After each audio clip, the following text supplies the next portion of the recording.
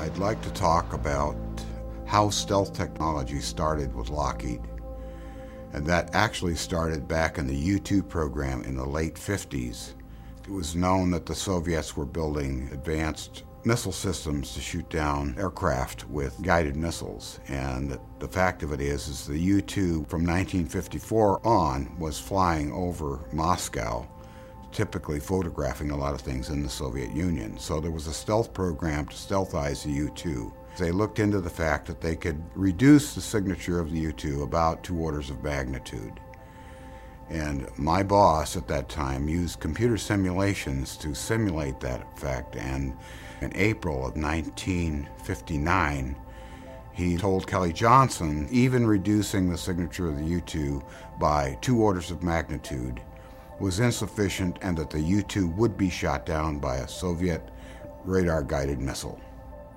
Kelly immediately, the next day, took my boss to the Pentagon, and they immediately started the A-12 program. Later on, the Yom Kippur War showed the United States that we had to have a different way, because we found that the Soviet radar-guided missile systems were so effective. We could not penetrate the Soviet Union with impunity, and so therefore DARPA was started with the program to build, quote, an invisible airplane.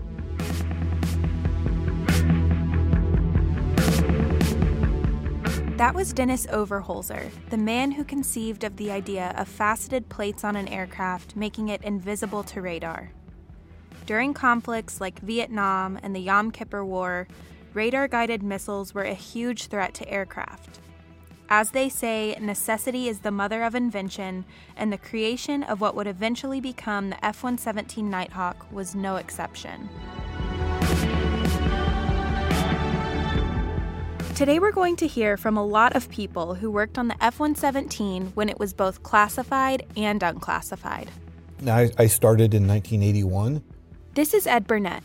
He's a Lockheed Martin Senior Fellow and started working on the F-117 program a few years into his career at the Skunk Works. And I remember quite vividly, June, I had just started in April, and everybody disappeared. I mean, it's just like all my coworkers just kind of all wandered off one afternoon. And so it's like, that's kind of strange. You know, what's going on? And I said, oh, don't worry about it. They're just having a big party. And later on, when I got cleared, I realized that was the first flight day. I didn't get cleared in for another couple years after that. They offered up simulation, so I walked in, and my first exposure to a 117 was, there's the cockpit. Nothing else with the airplane, but just the cockpit. And you had just stick drawings, effectively, of the airplane, so you really didn't get a feel for what it really looked like. Because we were doing simulation, I probably had more exposure than a lot of engineers who were very limited, because I was seeing the flight controls. I was seeing the cockpit, the avionics, pilot training, both the Lockheed pilots, the Air Force pilots, and doing all the rehearsals. And then in 1988, there was a picture came out in Aviation Week, and it was really fuzzy, and it's kind of like, well, gee, is that really, that's not the impression I got from the drawings I'd seen. And a little later on, I got to actually see the real airplane. It's like, okay, well, that's more like the drawings in that first initial fuzzy picture. So the first time you saw the full airplane was in Av Week? Yeah. That's insane. We didn't have that much need to go down there, and everything was based on need to know.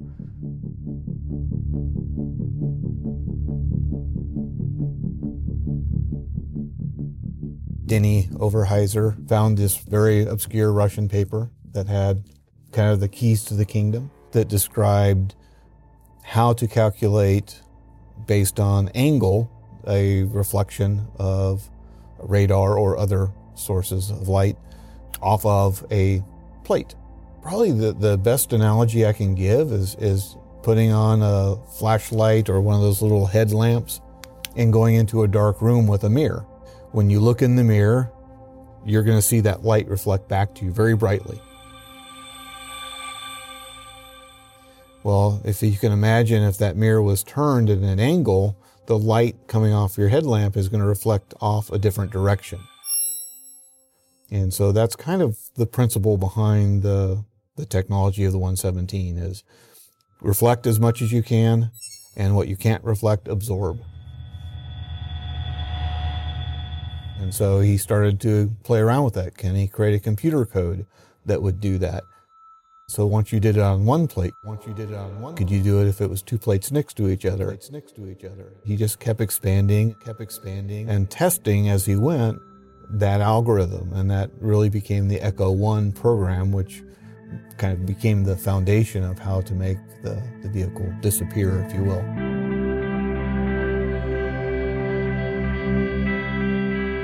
At the same time, DARPA was working on some of their ideas. I think it was called Project Harvey. If people remember, there was a play and a movie called Harvey about an invisible 6-foot rabbit.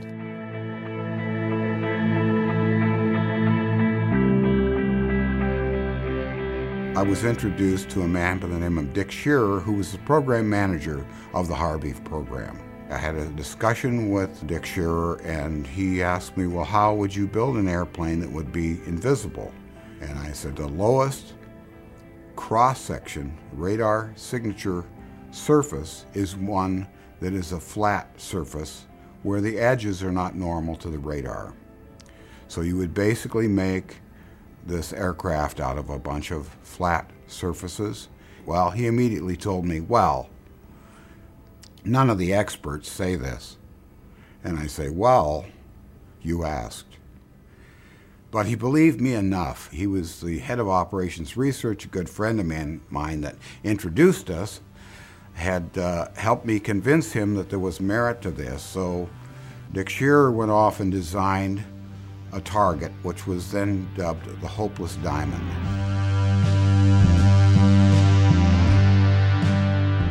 The challenge of faceted aircraft is to create an aerodynamic shape. As you know by now, this is Steve Justice. And the very first shapes that were tested out at the radar range were called hopeless diamonds. Because the hopeless term applying to the fact that there was just no way that those things could fly. So as you look at the evolution of the hopeless diamond to the Have Blue configuration, you can gradually see the faceted shapes becoming more complex as you see a cockpit form on the aircraft, real wings. The Echo program that allowed the engineers to predict the signature of these faceted shapes was absolutely critical in this evolution. The amount of stealth technology that existed prior to the F-117 was actually quite extensive, but the type of levels that we were looking for were far lower than anything that had existed before. And so the technology that allowed us to jump to this next level down of signature was shaping itself. As Kelly Johnson was approaching retirement, Ben Rich was selected to be his successor to take over the Skunk Works. And while Kelly was retired, his presence was still very much felt. Kelly was still coming into the office a lot. And Ben knew he was not a Kelly Johnson. He had a very different skill set than Kelly that was critical. And so he didn't even try to be Kelly Johnson. He told the team that during the transition. I'm not Kelly. I'm going to handle things differently. But that also meant that there was, kind of some strife inside there. There was kind of the new skunks, which were the guys working for Ben that Ben had brought on board, and the old skunks that had worked for Kelly. In the configuration search for Have Blue, you can see these two groups battling with each other. There's the blended configurations that look very much like variants of a D-21 drone that were the old skunks, and these faceted configurations that don't even look like airplanes that were created by the new skunks under Ben.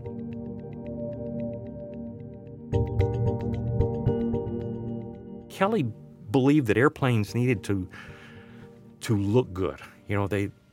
They needed to look right. He told Ben very clearly that Ben needed to switch back to a blended configuration, and Ben explained to him, if we don't do this faceted, we don't stand a chance of making the signatures in here. It was Kelly, we have to do it this way.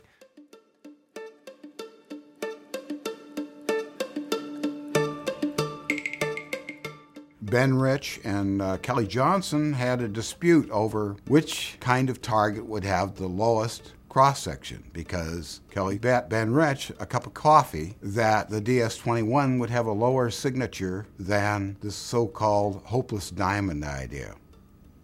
Well, the fact is, Ben Rich told me later, he said, "You know, Dennis," he said, "that's the only time I ever won a cup of coffee from Kelly."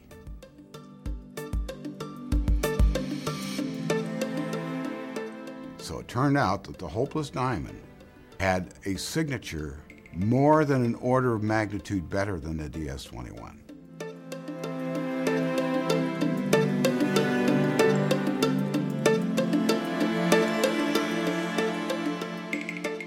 Ben really wanted to put things in the context that everyone could understand without misinterpretation. He would first get you comfortable with where you are before he took you to where you needed to be. He would give descriptions such as, the radar cross-section of an aircraft carrier is the equivalent of a ball 1/4 of a mile in diameter. A truck driving down the street is the equivalent of a basketball. A radar cross-section of a basketball can be seen as far away as a radar can see. So when you come over the horizon, over the curvature of the Earth, you're seen. Usually by this point, one of the customers intervenes. So, how big is the radar cross-section? Is it that of an eagle? I remember one of Ben's quotes was, "No, how about the size of an eagle's eyeball?" And so this is where the rolling the marble out across the floor. No, we're talking about a radar cross-section the size of this marble. And imagine how difficult that would be to detect if you had these other radar cross-sections up in the sky. A stealth aircraft would not be seen. So the faceted shape that was on Have Blue and the 117, combined with the radar-absorbing structures, radar-absorbing materials, stealthy apertures, that was the key to creating this integrated system of a low-observable attack aircraft. One of the things that hit the team in this day and time was these shapes were not as efficient as the nice blended shapes like you would see on the U-2 or SR-71. And in this particular case, the driving technology need was to be survivable, not to have peak aerodynamic performance. This was tough culturally for a lot of people to accept. It made the airplane very difficult to fly. One of the other really critical technologies that was emerging at the time was the technology of fly-by-wire flight control systems that allowed unstable aircraft to fly. And I remember talking with Dick Cantrell, the lead aerodynamicist on Have Blue and even on the 117. He explained quite honestly that they were going to have to teach the aircraft how to fly. It was going to take the augmentation of its stability by computers in order to allow this aircraft to fly in a normal manner. This concept of computers that fly airplanes is a little tough to understand. So let's walk through what's really happening here. What I want you to do is imagine that you have a 4-foot-long stick in your hands. In an unstable system, it's the equivalent of holding your hand out palm up and balancing the stick on your hand. And if you'll notice, your hand has to move left, right, and forward and aft to keep the stick balanced in the air. And so if you can imagine that the airplane is the stick, your hand are the control surfaces of the airplane that control roll, pitch, and yaw, your brain is the flight computer, and your eyes are this data system that looks for the aircraft to start to diverge from its normal flight path. Your eyes will see the stick start to tip to one side. Your brain will process that you need to move your hand to one side to correct that, and then you'll send that signal down to your hand to correct and bring the stick back to an upright position. In an unstable aircraft, you have all of those systems working to keep the airplane as Paul Martin used to say, pointy nose into the wind. The pilot never senses the aircraft diverging. In engineering terms, for those of you that want to get into kind of the science of this, it's basically trying to update the attitude of the aircraft every quarter of a second, which is a time span that's down below the pilot's threshold to keep the airplane pointy end into the wind. Some pilots are good enough to fly an unstable aircraft to those kind of stability levels, but it takes so much work, so much concentration on part of the pilot that they would become fatigued very, very quickly, and the vast majority of pilots are just not able to control an airplane like that, and so the airplane would tumble out of control.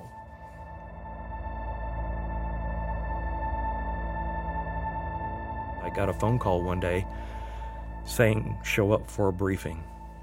I go to this conference room, they have us sign this piece of paper, and they say, we're briefing you on the F-117 Nighthawk stealth fighter. It's not called the F-19, and went through this short little discussion of what it was. Didn't show us any pictures of it.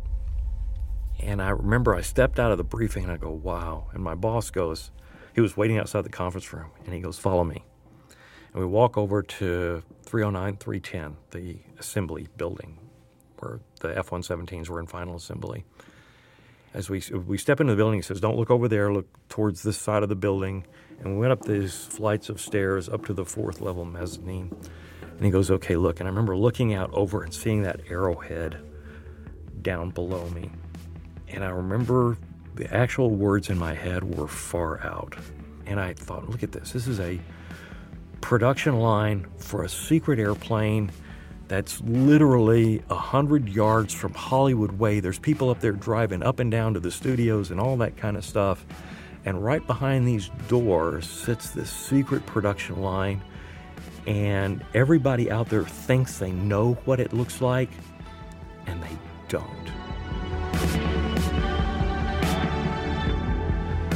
The building we were in was called Building 90, and it had 4 floors in it. The bottom 2 floors were occupied by the ATF program, and the top 2 floors were occupied by the F-117 program. General Dynamics, Boeing, and Lockheed people would file in through the front entrance of Building 90 to get to the first 2 floors, and the F-117 people, known then as the N program, would come in through doors in the back of the building so that they wouldn't see this group of people so easily piling into the building. When you would be on the 2nd floor of Building 90, you would see this set of escalators that went up into the ceiling, and the sheetrock of the ceiling just went and kind of sealed off right at the escalator steps. And one of my friends asked, where does that escalator go? And the answer was nowhere.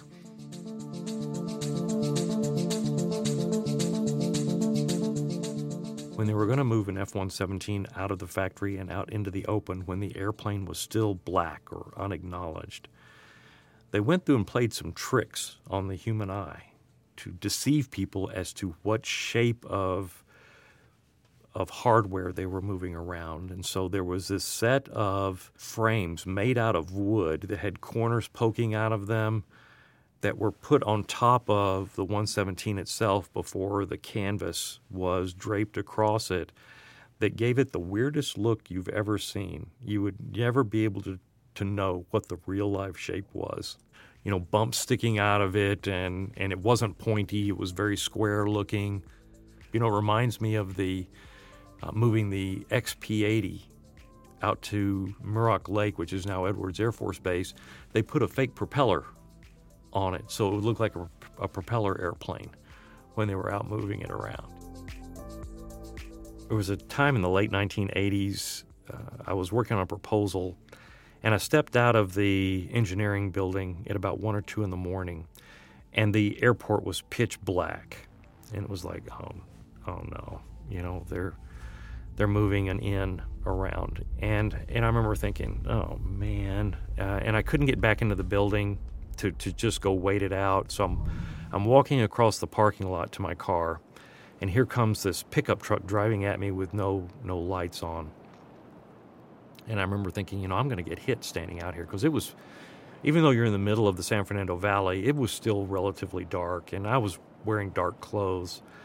So I just kind of stood really still. There was no light stanchion to stand next to avoid being hit. I stood really still, and the pickup truck pulled up beside me.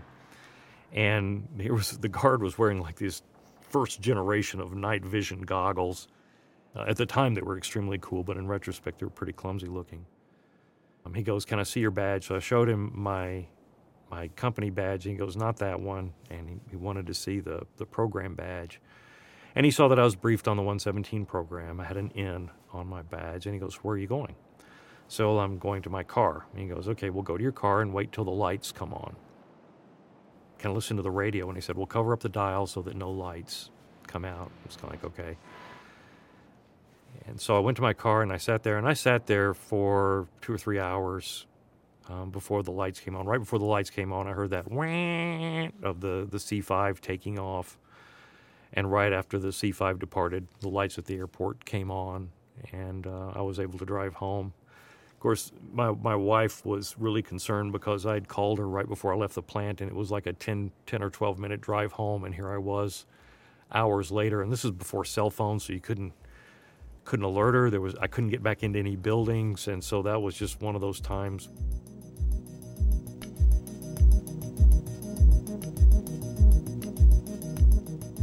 Yeah, I think one of the big things was as I came onto the program, I was exposed to just a phenomenal set of engineers and pilots. Bob Loschke, who did the flight controls development, Hal Farley, Dave Ferguson, Tom Morgenfeld, John Beasley was the predominant Air Force pilot at that time. There was a great camaraderie.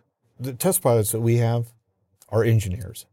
They just are doing engineering in a slightly different way. They're in there saying, this is the true requirement. I know this is what you wrote down in your requirements document, but what I really need to do is this, and helping us get rid of some of the wording to really understand the need. I hired into the F-117. As Ed mentioned in the clip before, this is Tom Morgenfeld, junior test pilot of the F-117 program, who later went on to be the chief test pilot of the X-35. The test pilot community is a real small community. So people knew that several of us disappeared into the skunk works, and they can put 2 and 2 together. They can figure something's going on.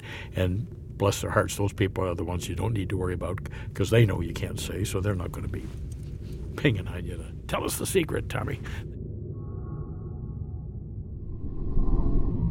It pumps you up like you've never been pumped up before. It's a kind of forbidden fruit kind of a thing. You know, nobody knows we're doing this. This is so cool.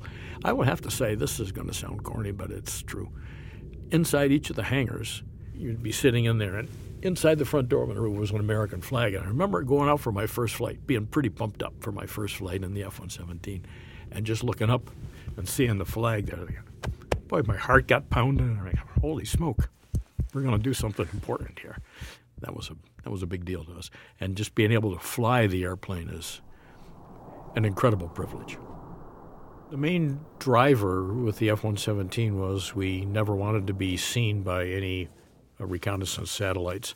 So I don't know how they do it. It's not my job, but we had fair knowledge of when satellites would be coming over. So we couldn't fly. We had to be in the barn during those times.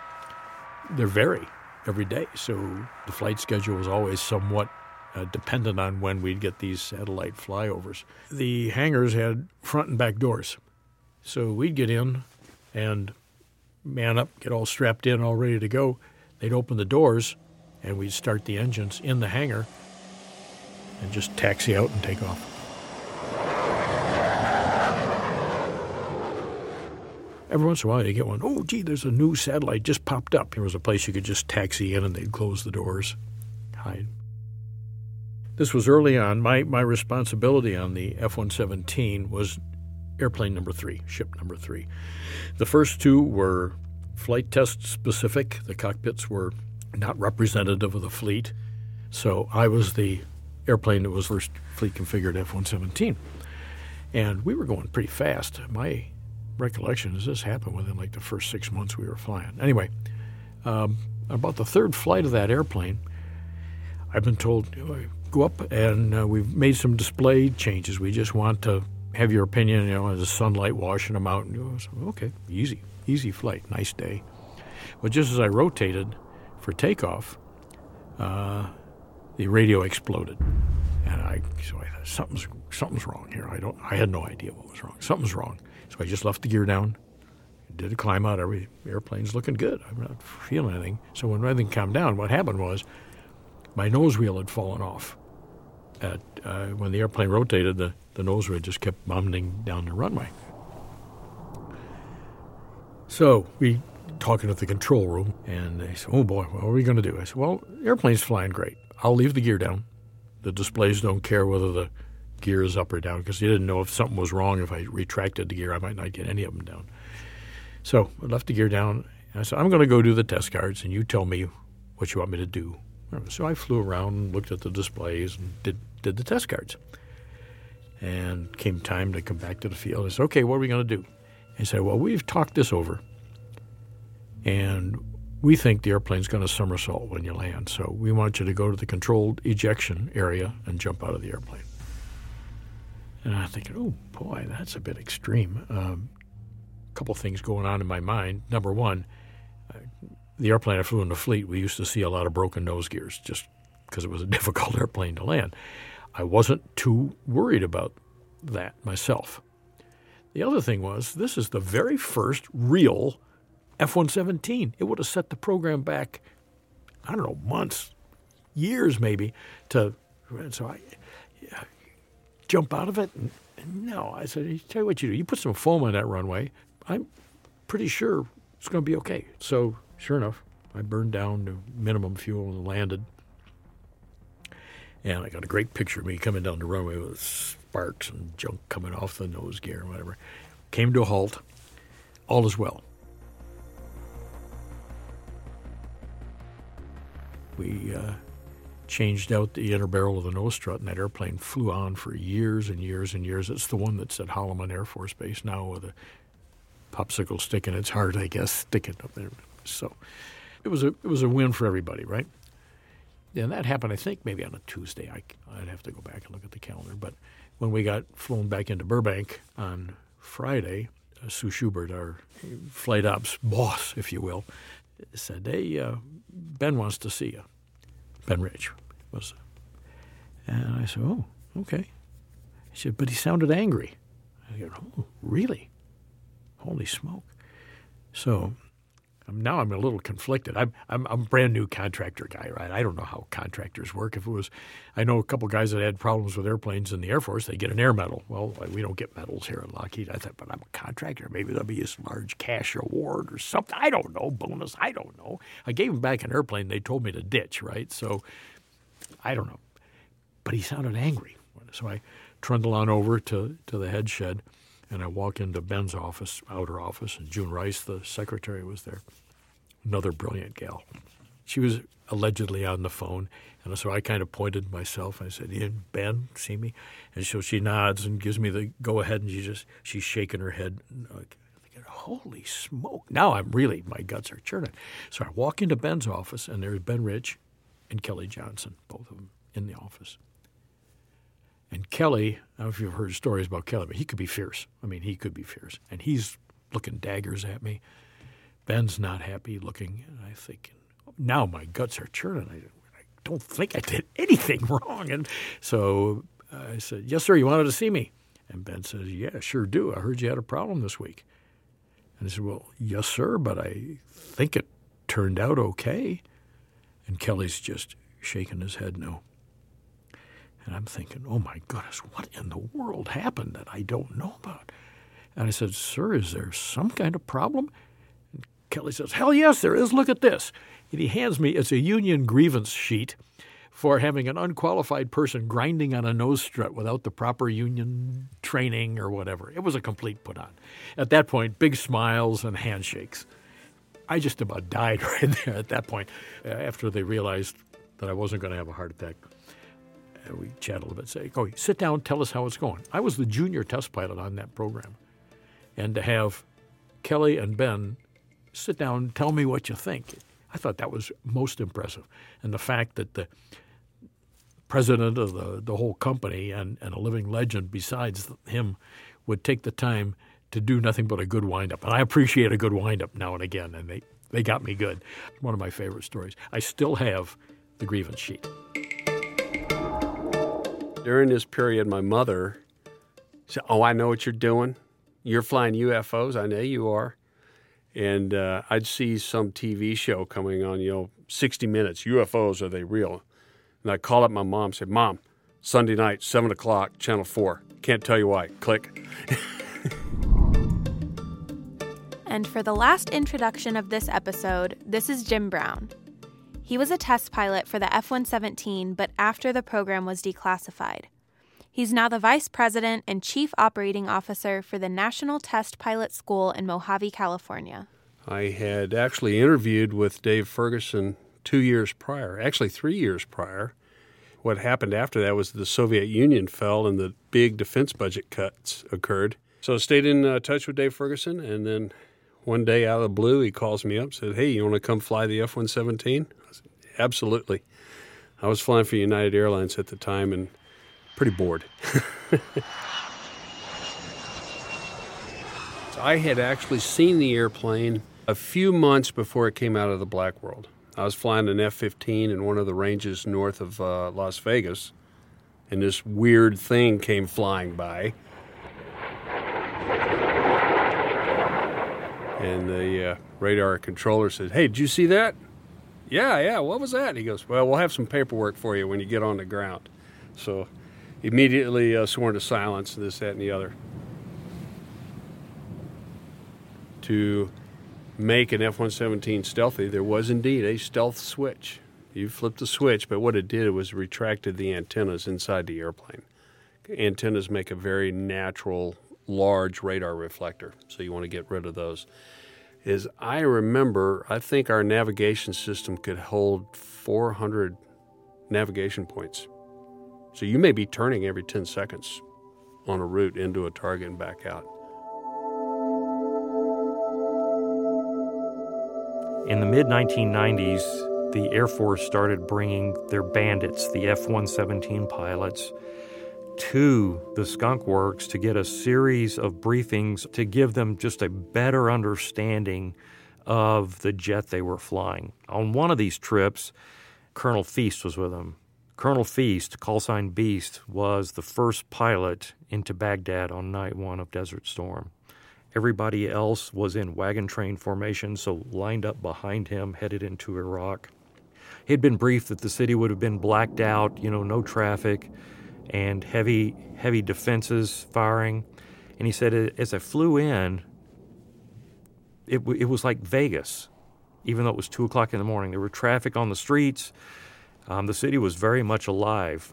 And so he described what it was like, putting his aim point on the target, releasing the weapon, and he said as soon as the bomb went off, the guns and missiles started firing. Now, this is kind of hard to imagine, but, imagine a city, a big metropolitan city where there are gun emplacements on tops of all the hotels or surface-to-air missile sites throughout the city. It was the most heavily defended city on the face of the earth at this time. He could see the tracer rounds coming up above his altitude. They were shooting surface-to-air missiles up, all unguided because they couldn't detect him. They were just trying to fill the air with as much metal as they could. Greg said that he pushed the throttles up to go ahead and exit the target area and made a turn towards his second target, which was about 100 nautical miles distant. He saw it erupt and anti-aircraft fire as well as surface-to-air missile firings. He could have opened up his antennas and warned all the people following him, but they had all their antennas folded away to be in stealth mode, so that was kind of pointless. So he pressed on, hit his second target, turned back towards Saudi Arabia, and when he got back over Saudi Arabia, opened up the antennas and began listening for his bandits to call in. And I think this was like 1994, 2 or 3 years after Desert Storm, and you could still hear the emotion in his voice about what it was like to hear each bandit calling in and his realization that everyone had made it through.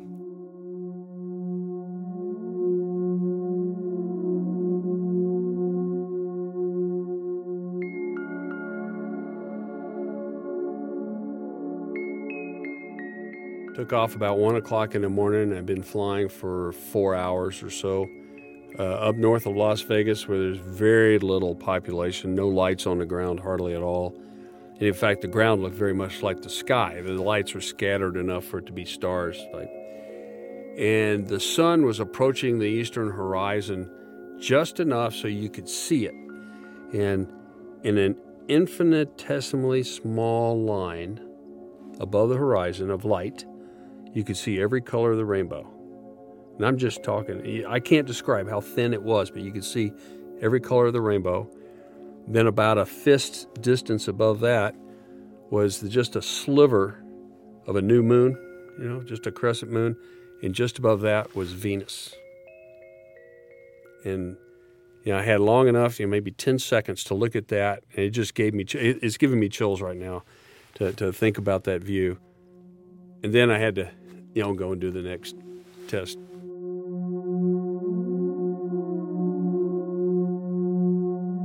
I did a lot of the night flying because the airplane was designed to fly at night, and so we did a lot of the weapons development work at night.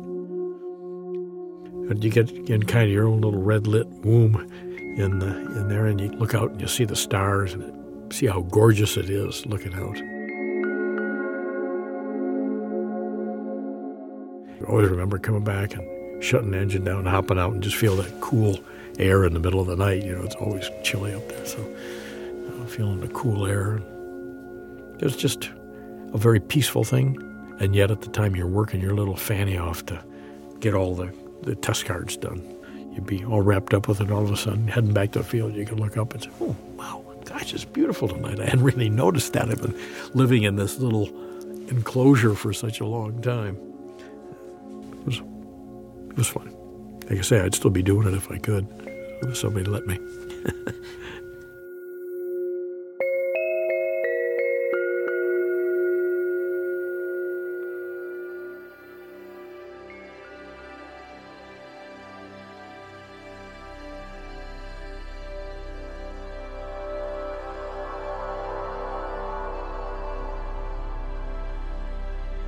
Inside Skunk Works is produced inside the Skunk Works in Palmdale, California.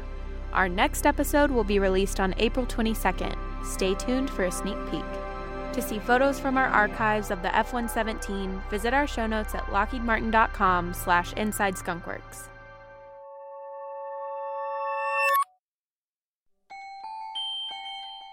Right from the start, I was, number one, the only pilot on the program, and other people started coming aboard. And I said, I'm going to make this easy for you. If you would rather have a younger pilot do this, I will accept that and go. I just want to do what's best for the program. And he says, nope, you're the guy.